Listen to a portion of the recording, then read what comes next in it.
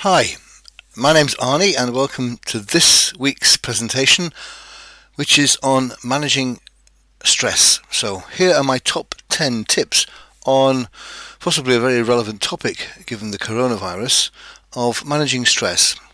Tip number 1, pressure and stress are different. It's really important not to confuse the two. Pressure are all the forces acting upon us, mainly from outside, but not entirely, and that's pressure. What's acting upon us, the force that's acting upon us. Stress is the inappropriate response to that pressure.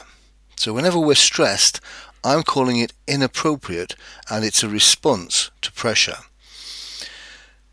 Tip number 2, stress is not inevitable. This may be the most important point of the 10. Essentially, and this is quite difficult to perhaps reconcile, stress is a chosen response to that pressure. Imagine two people facing an identical pressure. Will they respond in the same manner? Probably not. The difference is in the response, not in the pressure.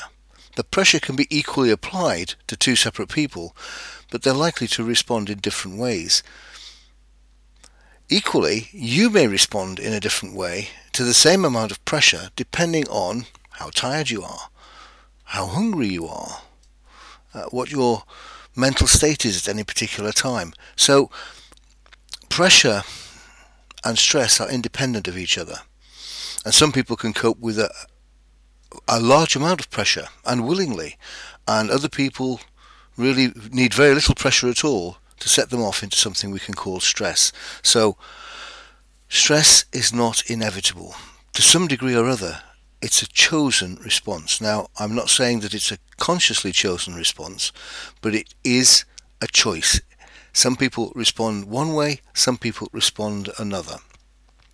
Now, we can put it down to personality, to characteristics, to lifestyle, but essentially, we do have some ownership of how we respond to a certain amount of pressure.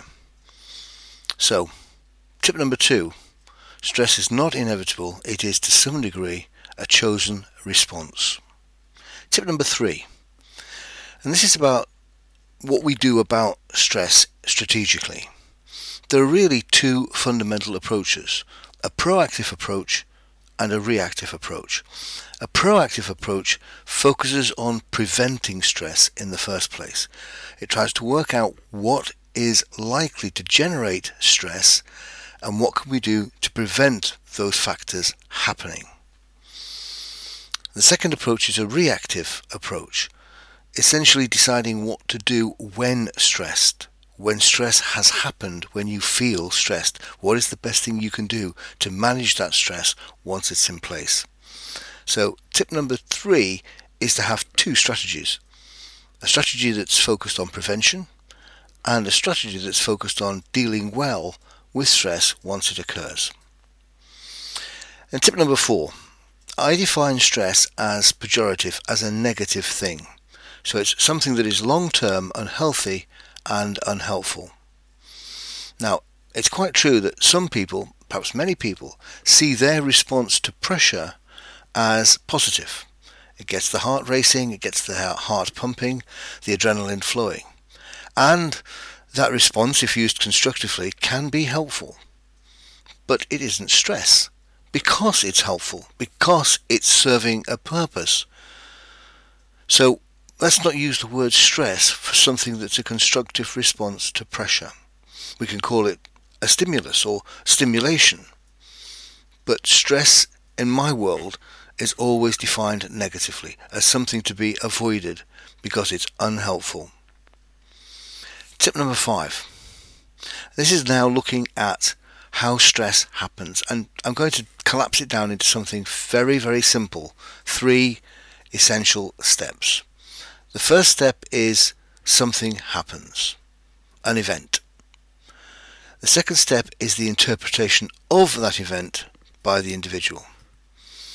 And the third step, assuming that interpretation is to see the event as somehow a threat, The third step is a call to action, that all sorts of biochemicals are released into the body that generate what we call stress. So the three-step approach to getting stressed.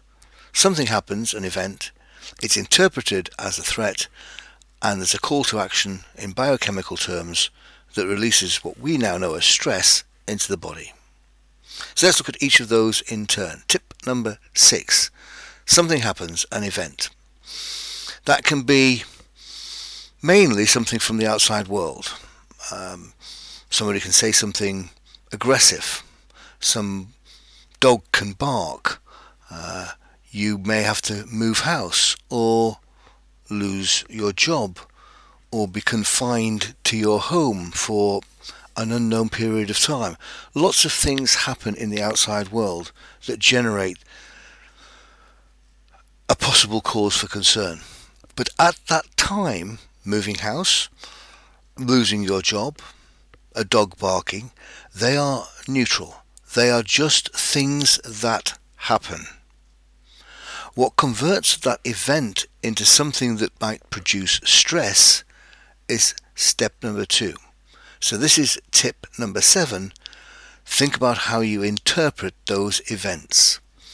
What perspective do we give to that event? What meaning do we give to that? Because it's the meaning we give to the event, that's where the difference occurs. Two people facing the same event may well interpret that event differently, and it's the interpretation that really triggers the stress. Let's take the example of a dog barking. Now, some of you listening to this will think of a dog barking as a really positive thing. It means it's friendly, it means it's excited, it means it wants something. So, for you, the dog barking will not be interpreted in any negative way. You'll see the dog barking as something positive. There are other people possibly listening to this who will think dog barking is scary, is frightening, is something you would be concerned about and you'd rather avoid. For you, that same barking is a threat. It's generating worry or anxiety. So it's that second phase, the interpretation of the event, that makes it more or less likely to become stressful. So tip number 8 is the third step, your response, the biochemical response based on your interpretation to that event. It's what I'm calling a call to action. Your mind in your brain is the command center. Once the brain has decided, once your mind has decided that the event is a threat, then it sends signals into your body that generate what we would call collectively being stressed. So your heart races, your blood drains from your face into your muscles ready for fight or flight, your redundant functions that take energy stop. You will evacuate certain elements of your body to lighten the load, and so on. So step 3 is a call to action, where you will be in a readiness to fight or flight or freeze. So tip number 8 is your chosen response. Make that response work for you. So now moving to tip number 9, let's have a look at some of the actions you can take on the preventative side to prevent stress occurring in the first place. So, if you know an event generates anxiety or threat for you, what can you do to avoid that event happening to you? Take the dog example. If you know on your way home from work or your daily run it takes you past a barking dog, then alter your route. So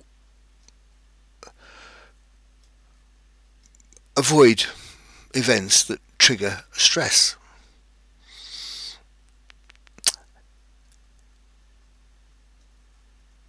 Then think about your interpretation of the event. Could you reframe it? Could you look at that event differently through a new set of lenses or glasses?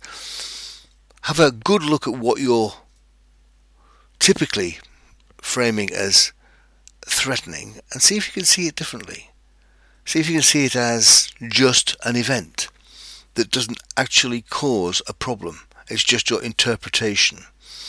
So reframing, taking a fresh and different and positive look at the event is helpful. And learn how to stay calm. Avoid negative self-talk. Don't talk to yourself and talk yourself into something that's not particularly helpful. Don't send negative messages to yourself. Be careful about what we call self-fulfilling beliefs, that once you believe something is threatening, it almost certainly is. So challenge a belief system you have about events in the world. For example, change. You could see change as always negative, but in fact it may not be. So have a look at change through a different lens and see if you can see some of the benefits or opportunities that might occur through that change. And tip number 10, even if reframing and taking a different perspective on the event hasn't helped, and as a result that call to action has got you into a stressed state, what can you do constructively to manage yourself in that state? So what positive coping mechanisms can you have? And really they're kind of contrasts of the negative response and the positive response. So a negative response will be to get angry, to shout, to grumble, to moan, to blame. Well, all of those things actually don't really do anything about the event that's generating your stress.